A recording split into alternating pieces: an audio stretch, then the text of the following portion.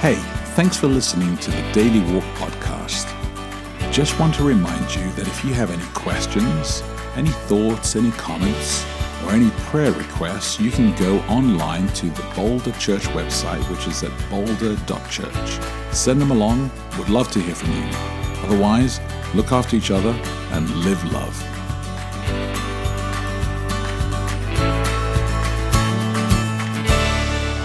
Good morning. It is Thursday, August 15. Welcome to Daily Walk. I'm Becky D'Olivera. And I'm Japhet D'Olivera, and let me pray for today. Heavenly Father, it has been, as you've seen and heard us, it's been a complicated week, and we thank you for the space and the opportunity to be able to wrestle through this passage as we look forward to moving from captivity to the cross. We ask for your wisdom and for your guidance. In Jesus' name, amen. Amen. I am reading today Colossians chapter 2, verses 4 through 15 in the New International Version, the NIV. I tell you this so that no one may deceive you by fine-sounding arguments. For though I am absent from you in body, I am present with you in spirit, and delight to see how disciplined you are and how firm your faith in Christ is. Subheading Spiritual Fullness in Christ. So then, just as you received Christ Jesus as Lord, continue to live your lives in Him, rooted and built up in Him, strengthened in the faith as you were taught, and overflowing with thankfulness. See to it that no one takes you captive through hollow and deceptive philosophy, which depends on human tradition and the elemental spiritual forces of this world, rather than on Christ. For in Christ all the fullness of the deity lives in bodily form, and in Christ you have been brought to fullness. He is the head over every power and authority. In Him you were also circumcised with a circumcision not performed by human hands. Your whole self ruled by the flesh was put off when you were circumcised by Christ, having been buried with Him in baptism, in which you were also raised with Him through your faith in the working of God, who raised Him from the dead. When you were dead in your sins and in the uncircumcision of your flesh, God made you alive with Christ. He forgave us all our sins, having canceled the charge of our legal indebtedness, which stood against us and condemned us. He has taken it away, nailing it to the cross. And having disarmed the powers and authorities, He made a public spectacle of them, triumphing over them by the cross. Okay, so our question for today is this. What weird ideas have you seen creep into faith communities, and how have they made us think that Jesus was not enough?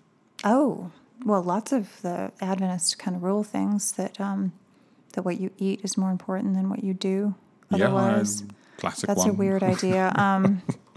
We've been at some churches where people have had the belief that women should wear a doily on their head. I don't even know where that came from. That's not typically Adventist. No, but we've had churches where that has been a thing. There's a single passage where it talks about covering your women. What I'm saying is, it hasn't been typically Adventist. No, it's not been. I'm trying to think of any Protestant denomination or tribe out there that actually a normal thing. Has that as their MO. But I think for them, this particular group, the Amish and some of those, Plymouth Brethren, people, they wear bonnets. They wear like a head covering. But usually the head covering thing I've always wondered what you do if you have no hair. Maybe you just cover it with sackcloth. And so maybe you don't have to cover it then. I'm trying to think of other weird ideas. I mean, I've heard people say things like, you should never read fiction. Yeah. You should never read anything that isn't the Bible or Ellen White. Those are weird ideas, I think. Yeah. And how did they creep in? Like, how do they become like an idea that people actually banter around and share more than once? Because, I hear weird ideas all the time. I mean, I watch the news, I read papers, and I read books, and I'm listening to podcasts, and I'm like, that's a weird idea. Here's one I was just listening to the other day. I listened to the Revisionist History with Malcolm Gladwell. And so every episode that he does, he tries to address something that's kind of extremely weird or extremely like, oh, you didn't think this took place in history, but let me tell you what was really taking place inside here. And I was listening to this one episode where he was explaining how every time that Elvis Presley sang the song, Are You Lonesome Tonight? There's a little riff in the middle where he had to say the words instead of sing it, and he would break down and say them wrong every time. And he could never say them correctly because they were speaking too much into his life. This is what the Revisionist podcast was, kind of leaning towards. And I thought, that's a really interesting idea. Is that a weird idea? Is that going to get bantered around now as like a fact? Is that going to be like completely where everybody's like, oh, that's so true? Or How do we allow these things to become? Well, even things like our practices of how we do worship are weird ideas in many ways.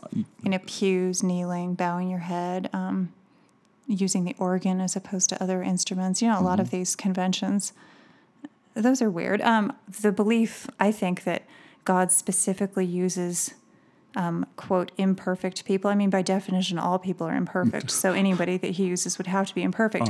But we've taken that to mean that because God used somebody like King David, who was imperfect, yes, but he was somebody who every minute of his life seemed to be kind of calling out for God. So he was a faithful person, if an imperfect one. We take that somehow to also apply to other leaders who show no inclination toward crying out to God for anything, but they are quite imperfect. And we say that that's somehow the same. I think that's weird. Yes. I think that's super weird. Yes. I think unfortunately, I mean, I think that there are some elements inside that could be used well, but I think you're right. It's just like, okay, I mean, well, it takes you logically, if you follow that to its logical conclusion, then it means that any leader, Stalin, Hitler, any of these, maybe God was using them because, they were clearly imperfect, but they were in the place that they were at, so they must have been there because God put them there. I'm like, that's a pretty dark way to look at the world, that anything that happens, God has put this person, anybody, it's like, whoa, I don't know. I think it's a weird way to look at things. So I also think people who say this wouldn't have believed this a few years ago.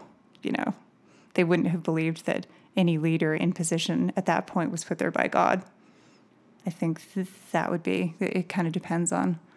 Well, I think what it really depends on, again, which I know what you're talking about here, is that again, people are using the Bible to say an argument, which they actually really want to just say straight in a straight manner. Just make your argument. But something else. But here's the thing: Paul does talk about this in Romans, but what he also says in Romans, which is really important, is that leaders have a responsibility, and we have a responsibility to respond to leaders. Hence, things change all the time. It's not that every single person, just because they are in a line of authority, if you have a pastor in a church, if you have a teacher at a school, if you have a mum or a father in your home, just because they're there doesn't mean that they are going to be perfect. Well, right? Or that you should even... I think that attitude has allowed a lot of abuse to take place in faith communities. This idea that somebody is kind of ordained of God and therefore you can't cross them. That's because they've used only one side of the text. They don't finish reading the whole chapter. And if they just read the whole chapter, read what Paul's saying, because Paul's saying, look, God doesn't put people who are there to hurt you. God is not like, oh, well, just tough lucks. That's just the way it is in any situation. Oh, okay. Weird idea. Here's the weirdest one of all. Sorry. Yeah, sure. Go ahead. I have to, because I know you're going to cut off the whole podcast in a minute. The idea that women are somehow inferior or incapable of doing Becky, anything. That's a weird true. idea. Well, it may be true of me. No. I don't doubt that, but I'm not going to say that all of my kind are untalented. I think that's a classic one. I mean, we've done that about women. We've done it about races. We've done it about countries. We've done it about continents. I mean, we have an ability to always say we are the ones and we're not. I had this person was explaining colonialism to me. And he said, it was just amazing to imagine that the English just arrived in India, took a flag, put it on the ground and said, we're in charge. And nobody disputed it. It was just kind of like, well, I guess it's true. It's like, it's just, they've taken over. It's just, let's move on, shall we? And I think that there is a kind of attitude that takes place in companies, in schools, in churches, that just happens so easily, where somebody just asserts himself and it's done. And there is something to be said that God says, look, there's got to be something deeper inside here. And we've got to be more cautious about this. So, and how have they made us think that Jesus was not enough? I think we've seen that constantly with the One Project and all the questions about, well, what else are you going to talk about? Because there always has to be something else. Yeah. Right? Yeah. Because it's like people think that the Jesus thing is too simple or... It is. I think that I was explaining this week to a colleague of mine and saying to them that whenever you tell a story, you either need to have tension or you need to have release. And most of us don't do stories in those places. We do stories in the middle, where it's just kind of like, it's okay. It's blah. It's not, that was just like, great, it's fine. But the real stories that actually change lives are stories. Something has to be at stake. Something has to be at stake. Something major. And I think that what we do with Jesus is that we spend time telling stories of Jesus that are in the middle, that don't require a point of tension or transformation or a point of release. Where it's like, that's what I needed to hear. Yeah, that's a good point. Nothing's at stake. And so it's just nice. So it's just like, it's kind of like kumbaya. Sweet and not even sweet. Sweet's not the right word. It's just not. It's mediocre, and that's not who Jesus is. Love. Although I'm not sure how you even do that. It's differently. actually really powerful. It is, but so we will come back to this tomorrow because you're right. I have run out of time. We have run out of time, so I'm just going to repeat the question one more time. Sorry, I did cut you off, but I knew that I would not be able to say the. Okay. We've run out of time. What weird ideas have you seen creep into faith communities, and how have they made us think that Jesus was not enough? Think about that, look after each other, live love, and we'll connect tomorrow. Thanks for your support for the Daily Walk podcast. Wherever you are in the world, we just want to let you know that we're praying for you, and we're glad that you're praying for us too. If you can help us out by giving online, then please go to boulder.church/give and help this ministry actually make an effect on others as well. Keep us in your prayers, look after each other, and live love.